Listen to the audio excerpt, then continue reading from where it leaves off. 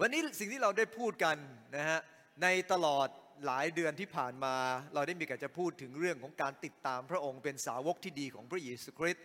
การเป็นสาวกที่ดีของพระเยซูคริสต์นั้นไม่ใช่แค่เราเชื่อพระองค์นะครับมีคริสเตียนมีสองแบบคริสเตียนที่เชื่อพระเยซูคริสต์กับคริสเตียนที่เป็นสาวกของพระองค์และในสัปดาห์ที่ผ่านมาเราได้มีการจะพูดถึงคนที่เป็นแบบอย่างคู่หนึ่งครับก็คือครอบครัวของอลิซาเบธกับครอบครัวของนายเสคาริยาที่ทั้งคู่นั้นเป็นแบบอย่างที่ดีกับเราในการรับใช้พระเจ้าเนื่องจากพระเจ้าได้เตรียมครอบครัวนี้ไว้สำหรับการใหญ่ก็คือจะเตรียมยอนไว้สำหรับการบุกเบิกทางของพระเยซูคริสต์ดังนั้นเองเนี่ยนะครับในคริสต์มาสเราเริ่มต้นจากการเตรียมตัวของพระเจ้าที่พระเจ้าได้เตรียมครอบครัวที่สำคัญวันนี้ครับพระเจ้าสามารถใช้เราทั้งหลายเป็นคนที่จะเตรียมทางของพระเจ้าได้เอเมนไหมครับก่อนที่พระองค์จะเสด็จมาครั้งที่สองพระองค์ให้เราทั้งหลายไปเตรียมทางของพระองค์ไว้นะครับเดี๋ยวนี้เรากำลังเตรียมทางของพระองค์อยู่นะครับไปประกาศพระนามพระเจ้าการเป็นพยานกับเพื่อนบ้านนะครับช่วงวันนี้เสาร์อาทิตย์เราก็ไปที่โรบินสันนะครับเดี๋ยววันนี้เราไปโรบินสันอีกครับ5 โมงเย็นเราจะไปโรบินสันไปร้องเพลงนะครับก็หวังในพระเจ้าว่าการไปโรบินสันเนี่ยนะครับเราไม่ใช่ไปเพื่อจะไปโชว์ความสามารถของเราเพราะความสามารถของเราไม่มากนะครับแต่เราจะไปบอกคนอื่นว่ามีพระเจ้าที่รักพวกเขานะครับเอาล่ะครับเราไปมา3 ครั้งแล้วนะครับตั้งแต่ต้นเดือนไปมาเสาร์อาทิตย์และเมื่อวานก็ไปวันนี้ก็จะไปนะครับสัปดาห์หน้าก็จะไปอีกตลอดทั้งเดือนเราจะไปที่โรบินสันกันนะครับเพื่อจะไปประกาศพระนามพระเจ้าว่าพระเจ้าทรงรักพวกเขาและจะเชิญชวนคนมาวันที่24ด้วยนั่นเป็นแค่ส่วนหนึ่งครับเป็นการเตรียมทางของพระเจ้าแต่พี่น้องที่รักครับในวันนี้สิ่งที่ผมจะพูดนะฮะก็เป็นพูดถึงเรื่องของคนที่อีกคนหนึ่งครับที่สำคัญมากที่พระเจ้าได้ทรงให้มาเพื่อจะทำงานของพระองค์อย่างแท้จริงคนนั้นคือมารีก่อนจะพูดเรื่องมารีนะครับมีเด็กน้อยคนหนึ่งครับชื่อเจฟนะฮะเจฟก็อุตส่าห์เก็บตังค์นะครับอย่างหนักเลยเพื่อจะซื้อของขวัญให้กับแม่ในวันคริสต์มาสปรากฏว่าเขาเก็บไม่ค่อยได้เพราะว่าพอตอนเย็นๆเนี่ยนะครับรถไอศครีมก็จะมานะครับรถไอศครีมจะมาทุกวันเลยแล้วเขาก็โอ้โหพอรถไอศครีมมาก็ทนไม่ได้นะครับวันหนึ่งนะครับกลางคืนเจฟก็อธิษฐานกับพระเจ้านะครับคุณแม่ก็หัวเราะชอบใจนะครับในหัวใจนะพระองค์เจ้าข้าโปรดช่วยข้าพระองค์ให้อดใจกับไอศครีมให้ได้เพื่อข้าพระองค์จะซื้อของขวัญให้คุณแม่นะครับแม่ก็ปลื้มอกปลื้มใจนะครับเพราะว่าลูกตั้งใจจะซื้อของให้ขอบคุณพระเจ้าครับมีลูกหลานของเราหลายคนที่มีหัวใจแบบนี้แต่พี่น้องที่รักครับพระเยซูคริสต์เจ้าให้เรามากมายและสิ่งที่เราควรจะให้กับพระองค์เจ้าไม่ใช่เพียงแค่ของขวัญเล็กๆนะครับแต่เราก็ให้ชีวิตของเรากับพระเจ้าและผู้หญิงคนหนึ่งครับชื่อมารีคนนี้เป็นคนที่พระเจ้าพอพระทัยและพระองค์ได้ทรงเตรียมเธอเพื่อการใหญ่เหมือนกันสัปดาห์ที่ผ่านมาไม่ใช่สัปดาห์หลายวันก่อนที่ในวันศุกร์เราได้มีการจะพูดถึงคนนี้ครับเสคาริยากับนางอลิซาเบธที่ครอบครัวนี้พระเจ้าได้ทรงเตรียมไว้เพื่อการใหญ่พอในลูกาบทที่1 ข้อ 5 ถึง 25ได้พูดถึงเสคาริยาพอข้อ26ก็พูดถึงมารีครับซึ่งเราจะมีจะพูดด้วยกันว่ามารีทำไมพระเจ้าใช้เธอเพราะเธอเป็นที่โปรดปรานของพระเจ้าและคนโปรดปรานจะเป็นยังไงนะเราจะมาดูด้วยกันนะครับผมอ่านข้อ1และพี่น้องอ่านอีกข้อ1สลับกับผมนะครับเมื่อถึงเดือนที่6พระเจ้าทรงใช้ทูตสวรรค์กาเบรียลให้มายังเมืองหนึ่งในแคว้นกาลิลีชื่อนาซาเรตมาถึงหญิงพรหมจารีคนหนึ่งที่ได้มั่นไว้กับชายคนหนึ่งที่ชื่อโยเซฟเป็นคนในเชื้อวงดาวิดหญิงพรหมจารีนั้นชื่อมารีทูตสวรรค์เข้ามาบ้านถึงหญิงพรหมจารีนั้นแล้วว่าเธอผู้ซึ่งพระเจ้าทรงโปรดปรานมากจงจำเริญเถิดพระเป็นเจ้าทรงสถิตอยู่กับเธอฝ่ายมารีก็ตกใจเพราะคำของทูตนั้นและรำพึงว่าคำทักทายนั้นจะหมายว่าอะไรแล้วทูตสวรรค์จึงกล่าวแก่เธอว่ามารีเอ๋ยอย่ากลัวเลยเพราะเธอเป็นที่พระเจ้าทรงโปรดปรานแล้วดูเถิดเธอจะตั้งครรภ์และคลอดบุตรชายจงตั้งชื่อบุตรนั้นว่าเยซูบุตรนั้นจะเป็นใหญ่และจะทรงเรียกว่าเป็นบุตรของพระเจ้าสูงสุดพระเจ้าจะทรงประทานพระที่นั่งของดาวิดบรรพบุรุษของท่านให้แก่ท่าน และท่านจะครอบครองพงศ์พันธุ์ของยาโคบสืบไปเป็นนิจและแผ่นดินของท่านจะไม่รู้จักสิ้นสุดเลย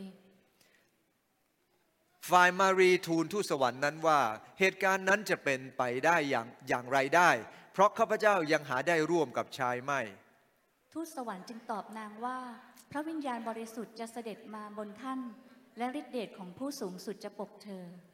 เหตุฉะนั้นบุตรที่จะเกิดมานั้นจะได้เรียกว่าวิสุทธิ์และเรียกว่าพระบุตรของพระเจ้าดูสินางอลิซาเบธญาติของเธอชราแล้วก็ยังตั้งครรภ์มีบุตรเป็นชายด้วยบัดนี้นางนั้นที่คนเขาถือว่าเป็นหญิงหมันก็มีครรภ์ได้6 เดือนแล้ว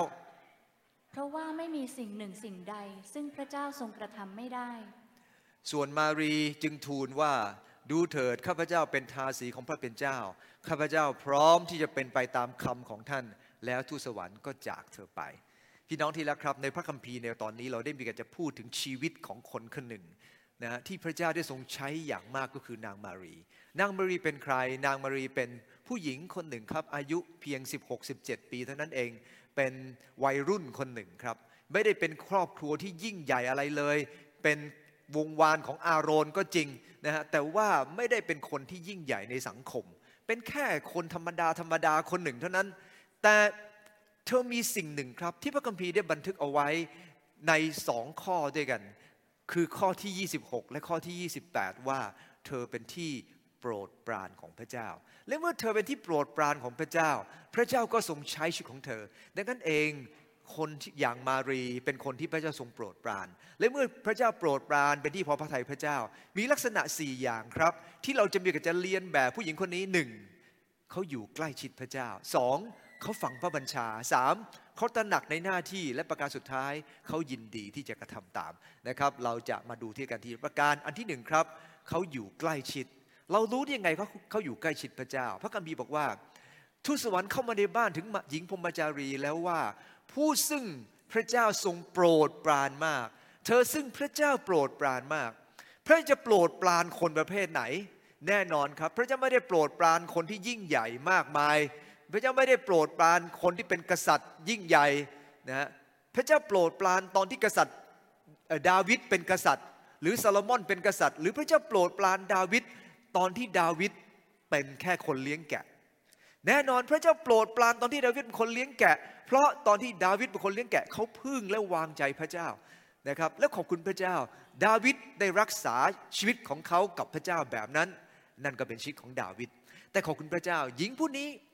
ตามธรรมเนียมนะครับผู้หญิงเนี่ยนะครับจะเรียกว่าพระเจ้าโปรดปรานในพระคัมภีร์เดิมแทบจะหายากมากนะครับที่เขียนว่าผู้หญิงเป็นที่โปรดปรานเพราะส่วนใหญ่ผู้ชายทำหน้าที่ของการเผยพระวจนะและทำหน้าที่ของงานพระเจ้าส่วนใหญ่ดังนั้นเองในพระคัมภีร์เดิมแทบจะมีผู้หญิงเป็นที่โปรดปรานนั้นยากมากอีกประการหนึ่งผู้หญิงจะไม่มีบทบาทในพระวิหารของพระเจ้านะครับนอกจากนางมีเรียมที่เคยมีบทบาทสมัยนานมาแล้วนะครับกับเดโบราคนอื่นก็จะไม่มีบทบาทอะไรเลยแต่เราขอบคุณพระเจ้าครับพอมาขึ้นพระคัมภีร์ใหม่ถ้าเราอ่านไปมัทธิวบทที่1นะครับข้อที่5เป็นต้นไปถึงข้อที่7มีผู้หญิง5คนที่พระเจ้าโปรดปรานนะครับและคนสุดท้ายที่พระเจ้าโปรดปรานก็คือนางมารีและเมื่อเธอเป็นที่โปรดปรานเรารู้ว่าเธอใกล้ชิดพระเจ้ามากนะครับพระคัมภีร์บอกว่าพอโปรดปรานก็ลำพึงว่านี่หมายความว่าอะไรเพราะว่าอย่างที่บอกแล้วนะครับผู้หญิงจะไม่ค่อยเป็นที่รู้จักกันดีในงานของพระเจ้าแต่เธอเป็นที่โปรดปรานของพระเจ้าเธอรู้จักพระเจ้ารู้จักพระเจ้าเรารู้ยังไงครับรู้จักตอนที่พอทูตสวรรค์บอกกับเธอว่าเธอจะตั้งครรภ์และจะคลอดบุตรโดยพระวิญญาณบริสุทธิ์ของพระเจ้าคำสรรเสริญของเธอข้อที่46ถึง48ซึ่งเราจะศึกษาในสัปดาห์หน้า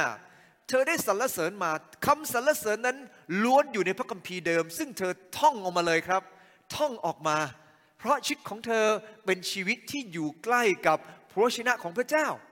คนที่พระเจ้าโปรดปรานต้องเป็นคนที่อยู่ใกล้กับพระวจนะของพระเจ้าเอเมนไหมครับทุกเช้าอยู่ใกล้พระวจนะของพระเจ้าหรือไม่ครับเอเมนผมอยากจะเล่าให้ฟังตอนผมเป็นวัยรุ่นผมไปโบสถ์ทุกสัปดาห์นะครับตั้งแต่เป็นวัยรุ่นเลยนะครับถึงแม้ว่าผมจะไม่ค่อยเอาไหนนะครับไม่ค่อยเอาไหนกับเรื่องพระเจ้าผมก็ไปโบสถ์ทุกสัปดาห์ร่วมกิจกรรมเยอะแยะนะครับ แต่ไปโบสถ์สายเนื่องจากว่าผมเป็นผู้ประเภทที่ต้องดูการ์ตูนก่อนไปโบสถ์นะครับสมัยนั้นยังมีดราก้อนบอลอยู่ครับนะฮะดราก้อนบอลที่ผ่านมา40 ปีแล้วยังก็เป็นดราก้อนบอลอยู่นะครับนะฮะแต่ว่าผมไปดูทีวีก่อนไปโบสถ์แต่พี่น้องทราบไหมครับผมไม่เคยขาดกิจกรรมของโบสถ์เลยแต่ลึกๆผมรู้ดีว่าผมไม่ได้จริงจังกับพระเจ้าเพราะการร่วมกิจกรรมกับชีวิตที่อยู่ใกล้พระเจ้าคนละเรื่องกันผมร่วมกิจกรรมของโบสถ์ผมไปร้องเพลงตามบ้านผมมีประกาศผมออกไปประกาศแต่ชีวิตของผมส่วนตัวไม่ได้อยู่ใกล้พระวจนะของพระเจ้าพระคัมภีร์นานๆอ่านทีครับ5-6 วันอ่านสักทีนึงก็คือวันอาทิตย์นั่นแหละครับมาอ่านพระคัมภีร์ทีก็วันอาทิตย์นะครับไม่ได้อยู่ใกล้พระเจ้าแต่หลังจากอายุ17 ปีนะครับอายุ18 ปีวันที่17 พฤษภาตอนอายุ18 ปี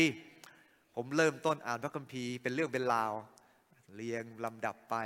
นะครับเดี๋ยวนี้ผ่านไปเป็น10 รอบแล้วครับในพระคัมภีร์หลาย10เป็นกี่รอบแล้วครับเยอะมากอ่านตั้งแต่อายุ18 ปีอ่านมาเรื่อยอยู่ใกล้พระวจนะของพระเจ้าแน่นอนคนที่อยู่ใกล้พระวจนะของพระเจ้าก็เป็นคนที่พระเจ้าโปรดปรานแน่ถ้าอยู่ใกล้และกระทำตามมาอ่านด้วยกันครับผู้ชายคนหนึ่งชื่อดาวิดบอกว่ายังไงครับดาวิดกระทำอะไรก็สำเร็จทุกประการเพราะพระเจ้าทรงสถิตกับเธอ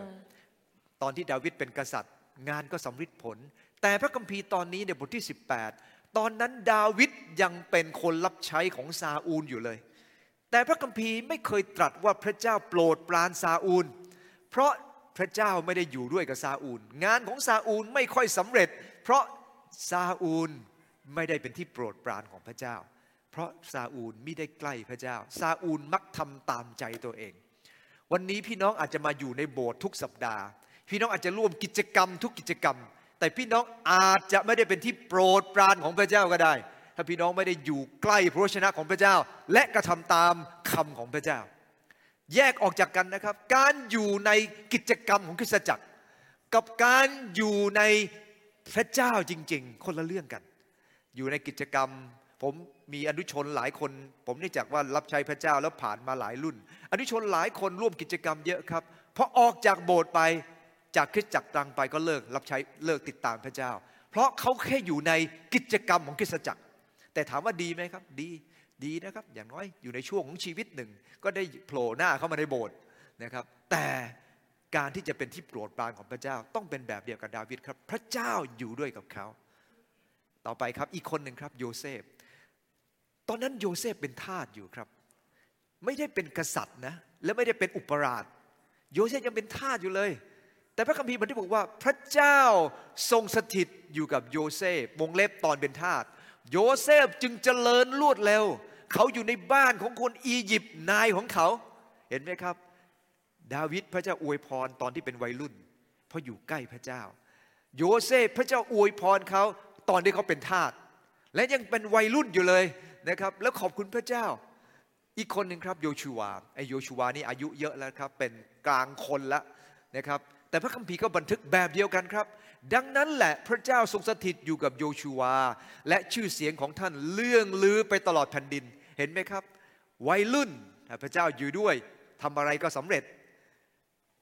คนสูงอายุที่พระเจ้าอยู่ด้วยทำอะไรก็สำเร็จมาดูโมเสสเหมือนกันโมเสสพระเจ้าอยู่ด้วยทำอะไรก็สำเร็จจะเป็นเด็กจะเป็นกลางคนจะเป็นสูงวัยแบบโมเสสนี่สูงวัยมากนะครับรับใช้พระเจ้าเมื่ออายุ80 ปีดังนั้นเองเขาคงจะสูงวัยมากๆนะครับผมไม่แน่ใจว่า80 ปีจะออกไปทำศึกแบบเดียวกับแบบโมเสสไหวหรือเปล่านะครับหรือไม่อาจจะต้องเดินคุดคูแล้วก็ได้นะครับ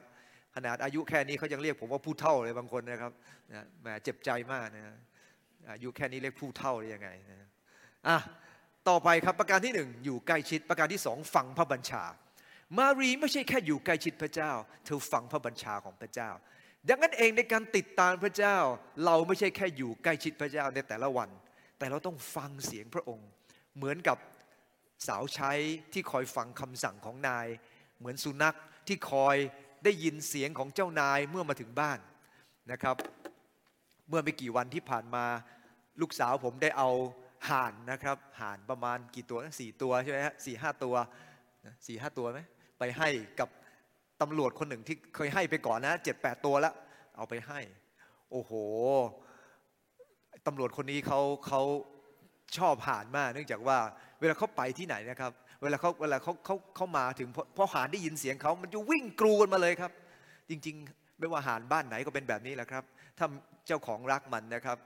ก็จะวิ่งเข้ามานะครับแต่ส่วนคนอื่นมันก็จะวิ่งมันเหมือนกันครับแต่มันวิ่งแล้วมันจะเอาคอทำอย่างนี้ครับ มาแล้วมันจะมาอักมันจะเข้ามาน่ากลัวมากครับได้ขอบคุณพระเจ้านะที่บ้านผมมีห่านเยอะครับนะเสียงดังลั่นเลย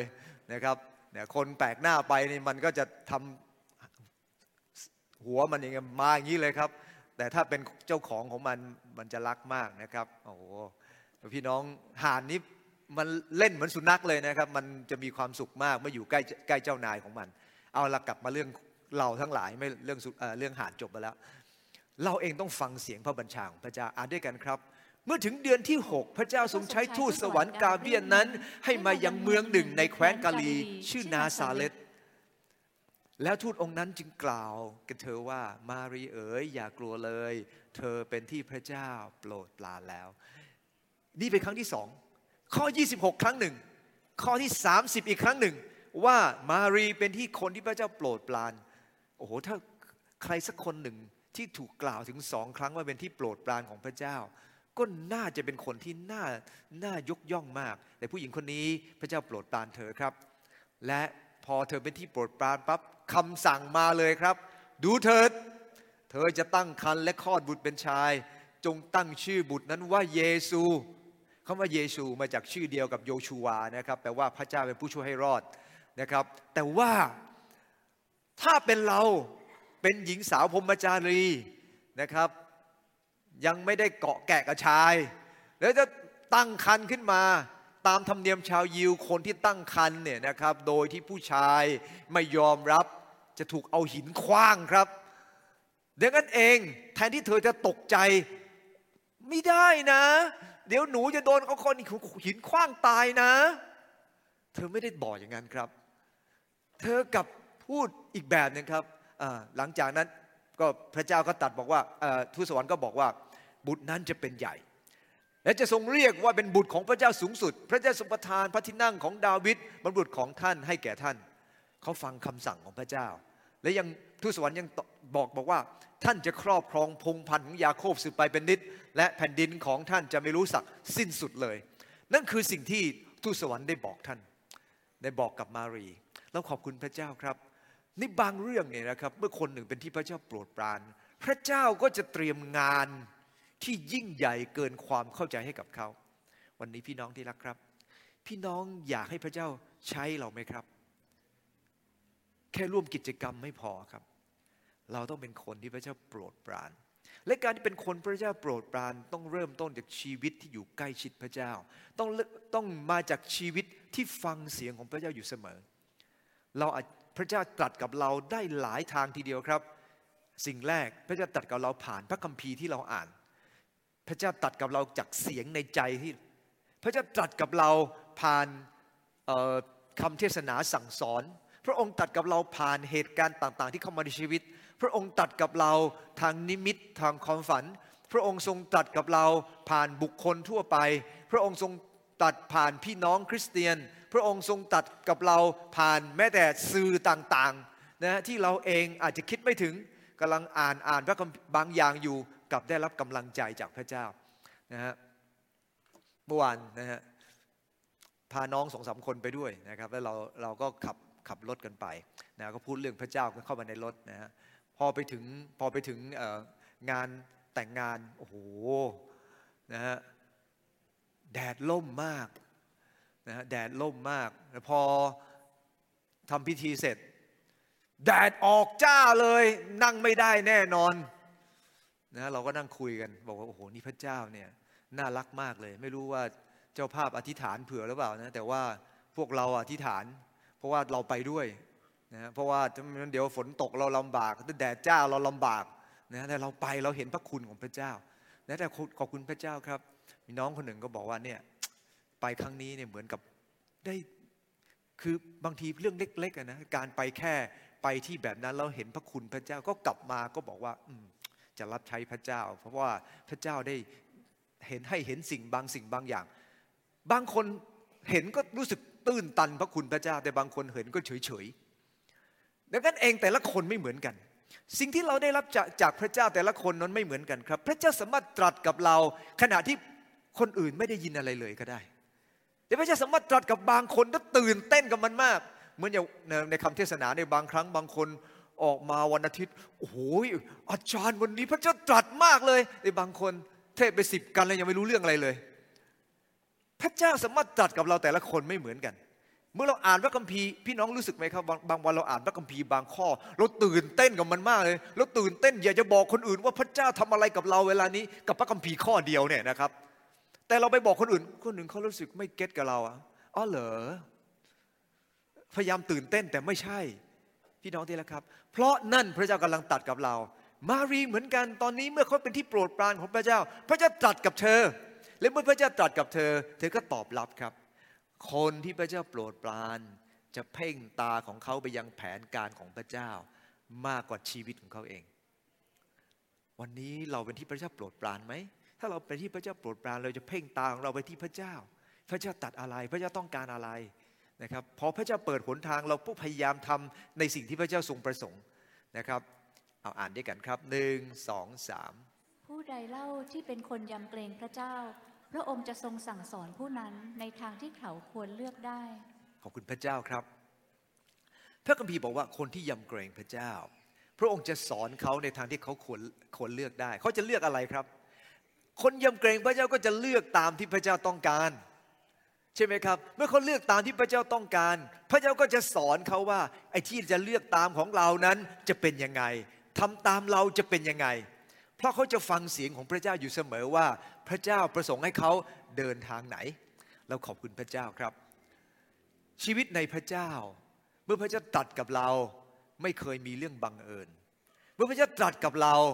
ไม่ใช่อาจจะแต่เพื่อพระเจ้าตรัสกับเรามันเป็นโอกาสที่พระเจ้าได้ให้กับเรา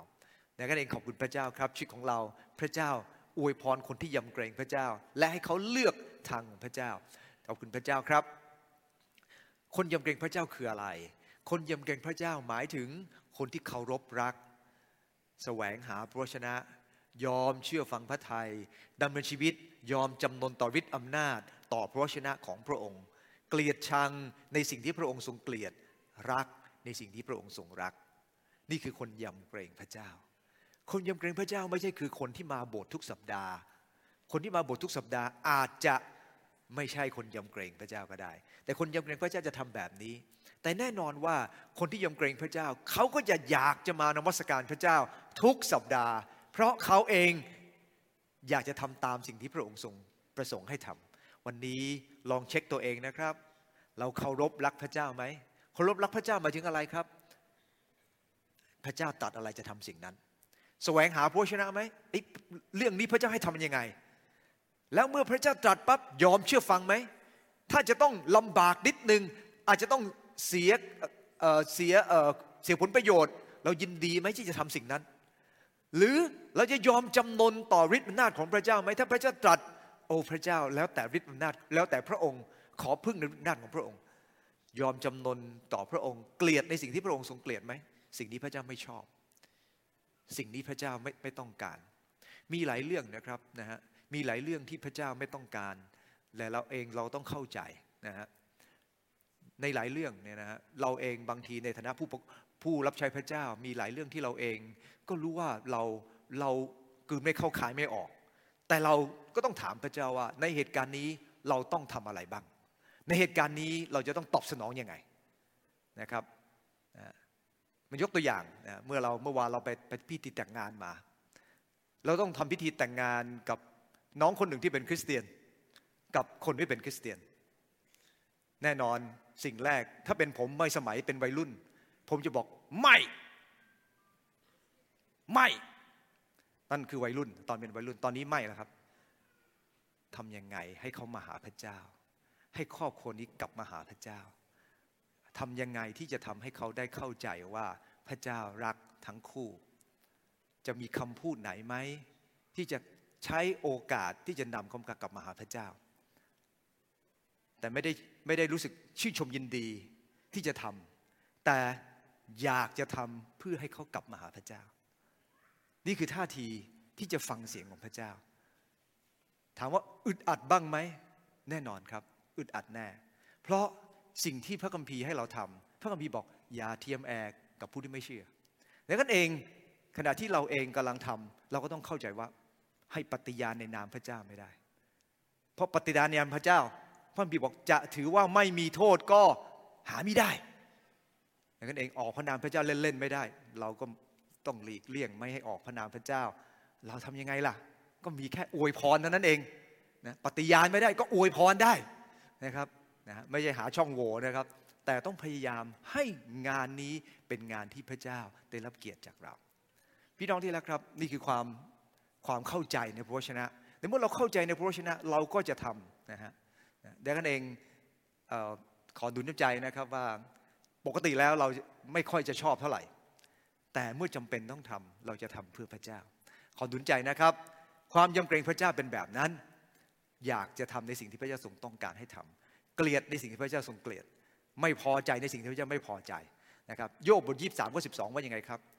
ข้าไม่ได้พลาดจากบัญชาของพระองค์ข้าเห็นว่าพระชนะของพระโอษฐ์ของพระองค์ล้ำค่ากว่าอาหารประจำวันข้าพเจ้าอาหารประจำวันหรืออาหารส่วนของเราหมายความว่ายังไงครับเรานึกถึงภาพที่มีการปันส่วนอาหารตอนนี้กำลังพูดถึงเวลาที่มีความลำบากเกิดขึ้นและมีการปันส่วนอาหารให้กิน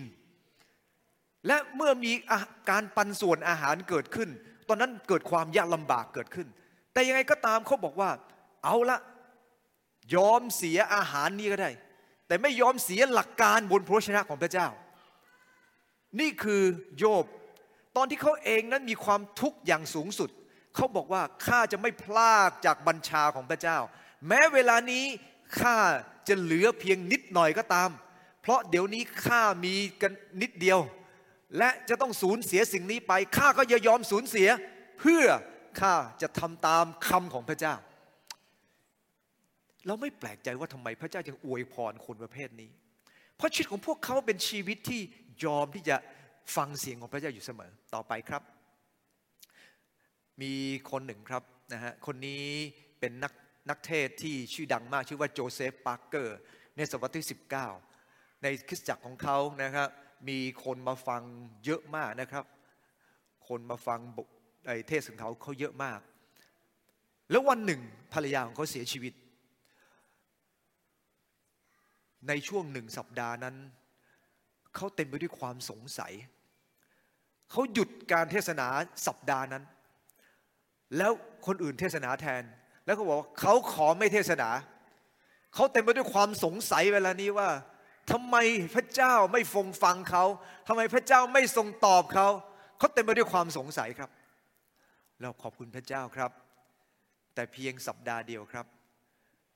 เพราะพระวจนะของพระเจ้ามาถึงใจของเขาว่าพระเจ้ามีแผนการที่ยอดเยี่ยมสำหรับเขาแม้ตอนนี้เขาไม่เข้าใจแต่พระเจ้ามีแผนการยอดเยี่ยมสำหรับเขาในสัปดาห์นั้นเขาเปลี่ยนท่าทีของเขาจากคนที่สงสัยกลับมาเป็นคนที่เต็มไปด้วยความเชื่อในพระเจ้า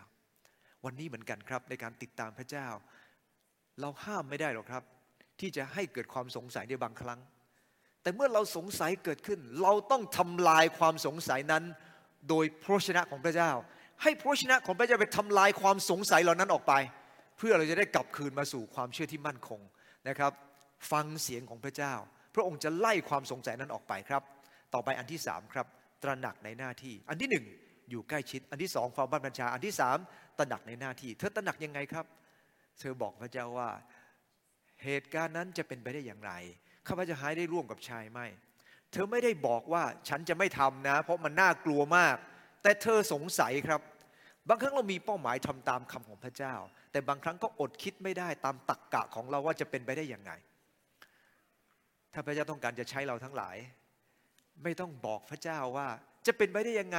ฉันไม่ได้จบโรงเรียนพระคัมภีร์ฉันไม่ได้อย่างนั้นฉันไม่ได้อย่างนี้ไม่ต้องถามอะไรถ้าพระเจ้าจะใช้พระเจ้าก็ใช้เอเมนไหมครับบอกคนข้างๆครับถ้าพระเจ้าจะใช้พระเจ้าก็จะทรงใช้โอ้ยหนู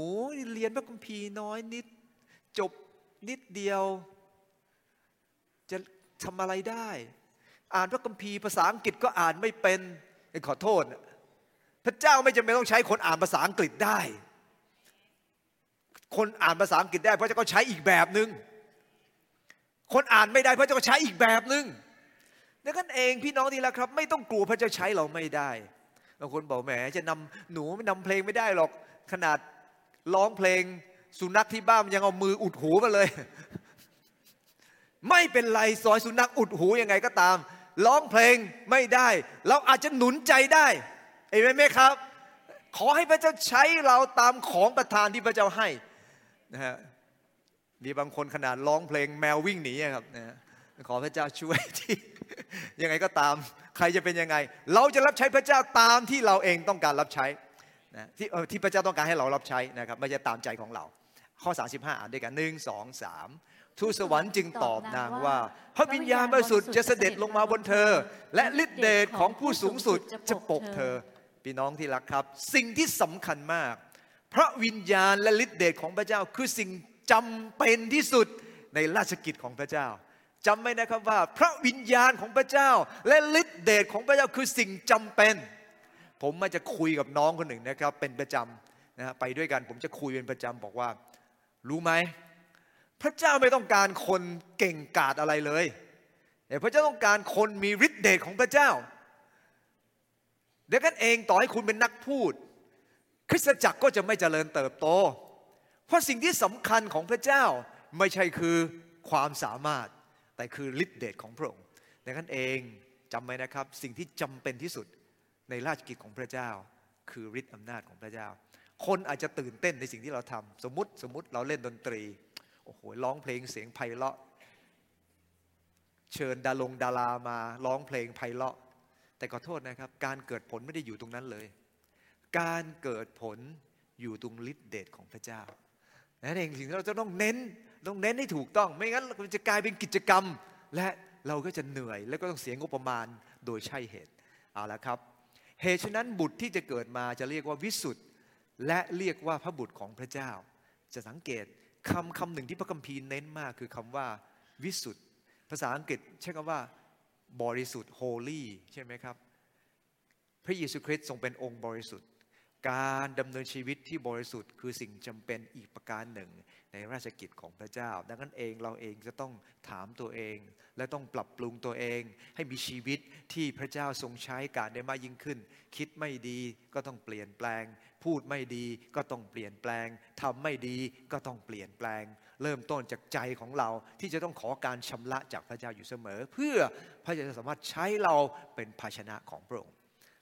อ่านด้วยกันครับ1 2 3พระเยซูตรัสว่าอาหารของเราคือการกระทำตามพระประสงค์ของพระองค์ผู้ส่งเรามาและกระทำราชกิจของพระองค์ให้สำเร็จพระเยซูคริสต์จะบอกว่าอาหารของพระองค์อาหารคืออะไรครับสิ่งที่หล่อเลี้ยงชีวิตของพระองค์คือการกระทำตามพระทัยของพระเจ้าและทำจนสำเร็จ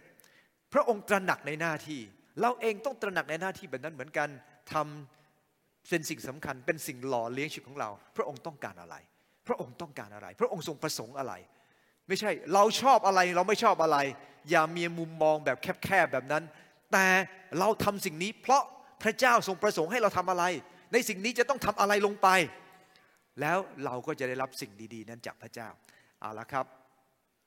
เราสามารถเรียนแบบพระเจ้าในตรงนี้นะครับพระเจ้าพระองค์ไม่ได้เลือกคนที่ดูเหมือนยิ่งใหญ่แต่พระองค์ทรงเลือกคนที่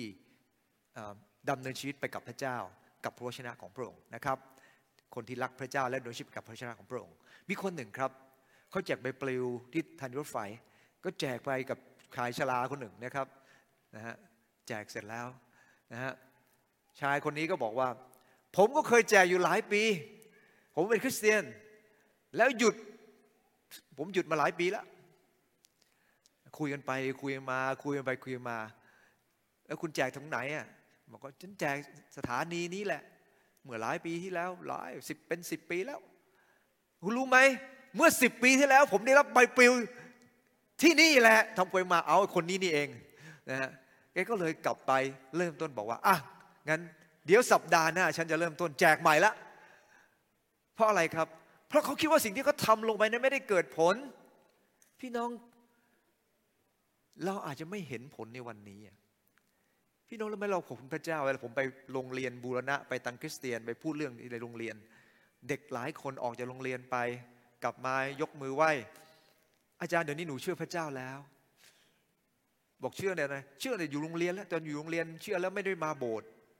พี่น้องรู้ไหมไม่ใช่2-3 คนนะเป็น10 คนที่เชื่อพระเจ้าแบบนั้นดังนั้นเองหน้าที่ของเราไม่ใช่พอทำแล้วต้องเกิดผลวันนี้ดังนั้นเองพี่น้องไม่ต้องท้อใจนะครับไปใครจะฟังร้องเพลงพูดเรื่องพระเจ้าเล็กๆใครจะฟังเราไม่รู้เลยว่าพระเจ้าจะทำงานของพระองค์อย่างไรแต่พระเจ้าจะใช้คนที่สัตย์ซื่อของกับพระเจ้าคนที่เดินไปกับพระเจ้าคนที่ทำเพื่อพระเจ้าพี่น้องที่รักครับไม่ต้องไปกลัวนะครับว่าเราทำไม่สำเร็จสุดท้ายยินดีกระทำตามนะฮะดูสินางอลิซาเบธญาติของเธอชราแล้วก็ยังตั้งครรภ์และมีบุตรเป็นชายด้วยบัดนี้นางที่คนอื่นถือว่าเป็นหญิงหมันได้6 เดือนแล้วก็มีบุตรนะฮะเพราะอะไร1 2 3เพราะว่าไม่มีสิ่งหนึ่งสิ่งใดที่พระเจ้าทรงกระทำไม่ได้ไม่มีสิ่งใดที่พระเจ้ากระทำไม่ได้ถ้าพระเจ้าจะใช้เราพระเจ้าใช้ได้เอเมนไหมครับดังนั้นเองอย่าบอกกับตัวเองว่าฉันพระเจ้าไม่ใช้หรอกฉันไม่มีความสามารถไม่ต้องพูดถึงใกล้ชิดพระเจ้าไหมพึ่งพระเจ้าไหมติดตามพระเจ้าไหมพระเจ้าจะใช้อย่าโอ้ยผมคนอย่างผมแน่นอนต้องเกิดผลอยู่แล้วมีความสามารถเยอะขอโทษนะครับพูดแบบนี้ปั๊บก็รู้เลยว่าจะจบยังไงเพราะคนแบบนั้นมักจะจบไม่สวยทอรี่เป็นคนหนึ่งรักพระเจ้ามากนะครับเป็นคนเขียนศาสนศาสตร์ตำราศาสนศาสตร์ที่รักพระเจ้ามาก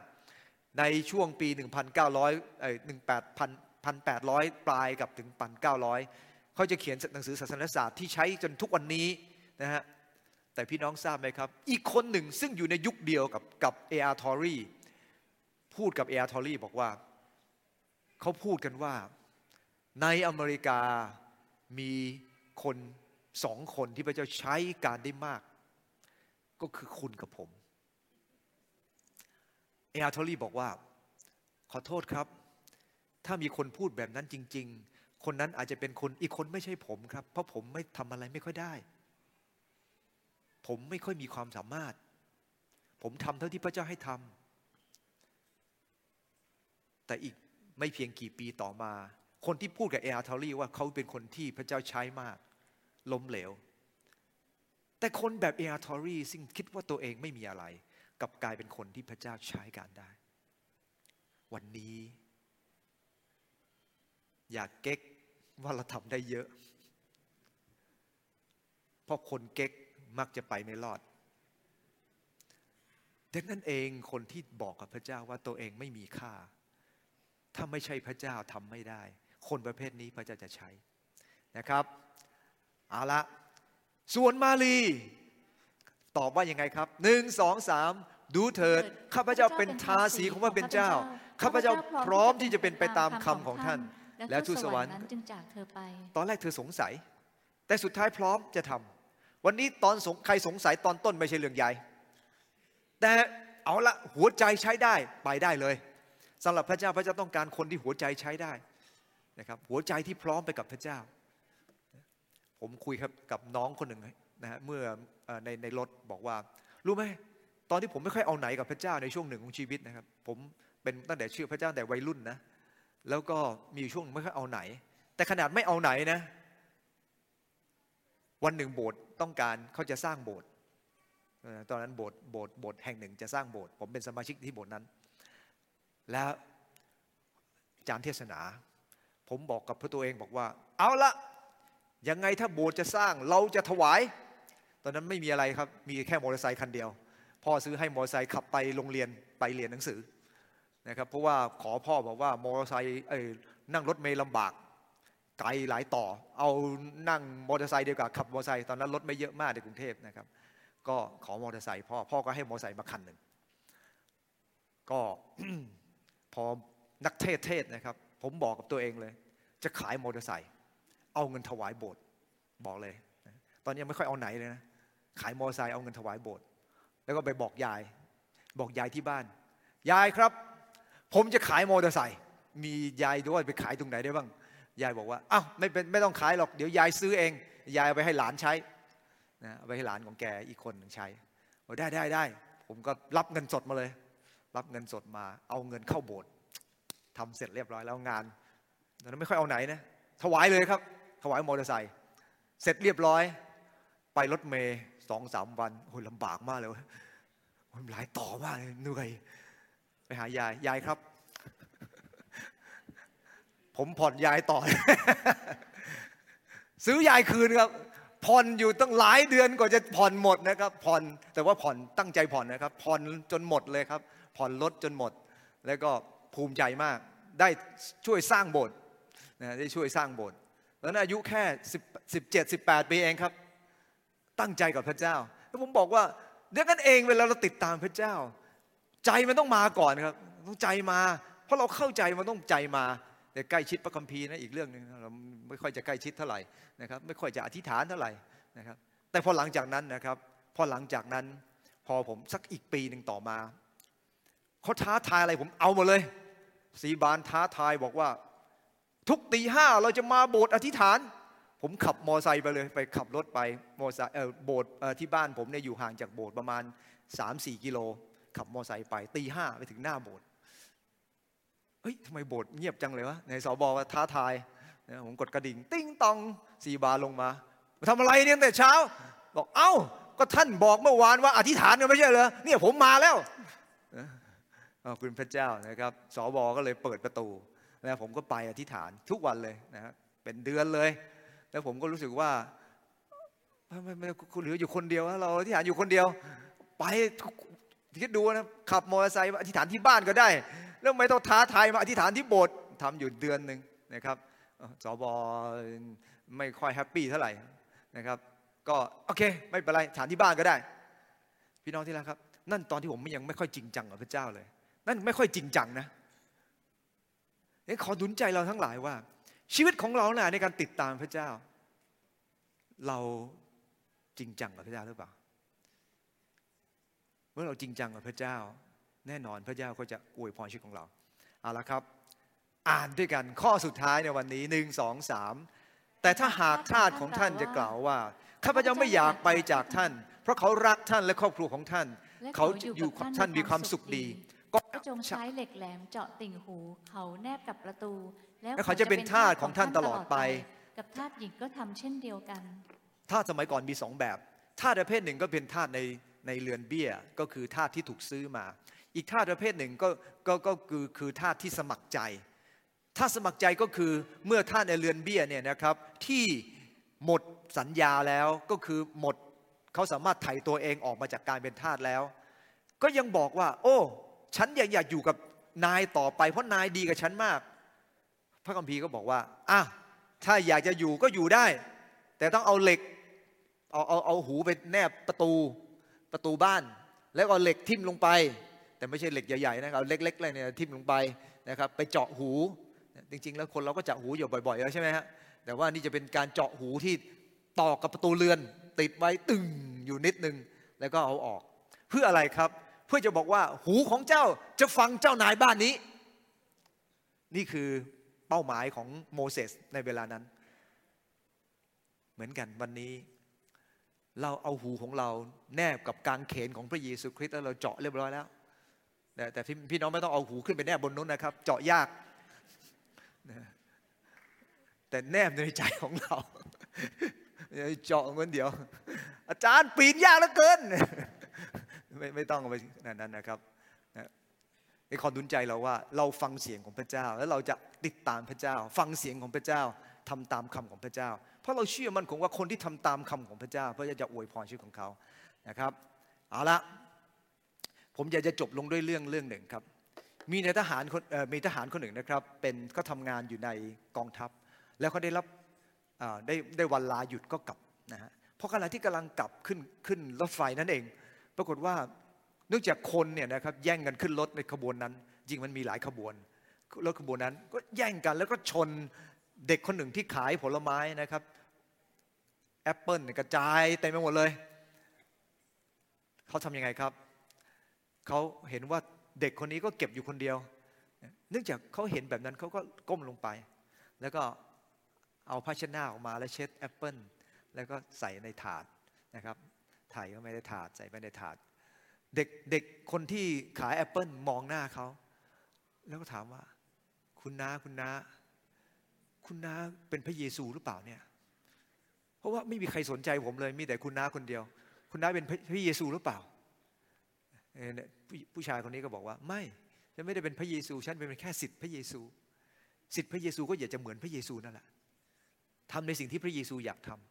ำวันนี้เหมือนกันครับเราเป็นลูกพระเจ้าและเราก็จะทำแบบเดียวกับที่พระเจ้าทรงทำพระองค์ทรงรัก